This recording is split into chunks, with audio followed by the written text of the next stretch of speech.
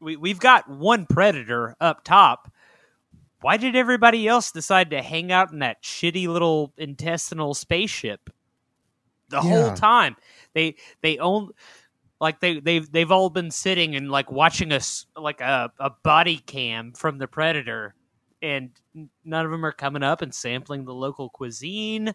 They're not. They're not going out to. They're not putting on their cloaking devices and going to a piano bar. There's all kinds of shit in Los Angeles where they could expand their horizons. And Jiminy Christmas, they're interplanetary travelers.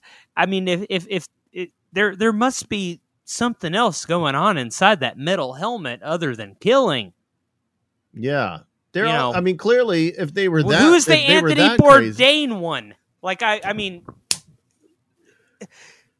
just it's staggering to me that a species could have such a narrow view and make it that far.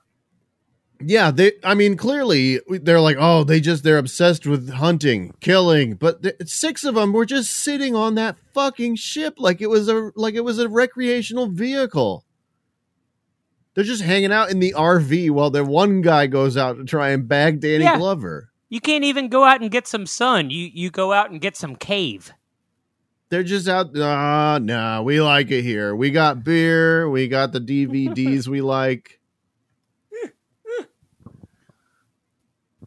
It's like people who go to a music festival and never show up at one of the concerts.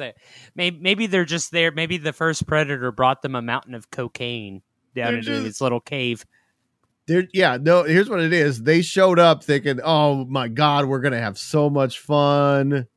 We're going to go to the tar pits. We're going to go to the Universal Studios, ride the Jaws ride, see the water. Yeah, they want to fucking ride the movie. They are the movie. They don't even fucking know they're the movie. They don't even know.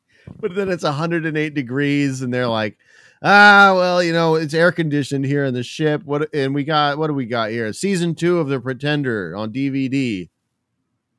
We're just gonna hang here and wait for the heat wave to stop. See what's up with Jared the Pretender.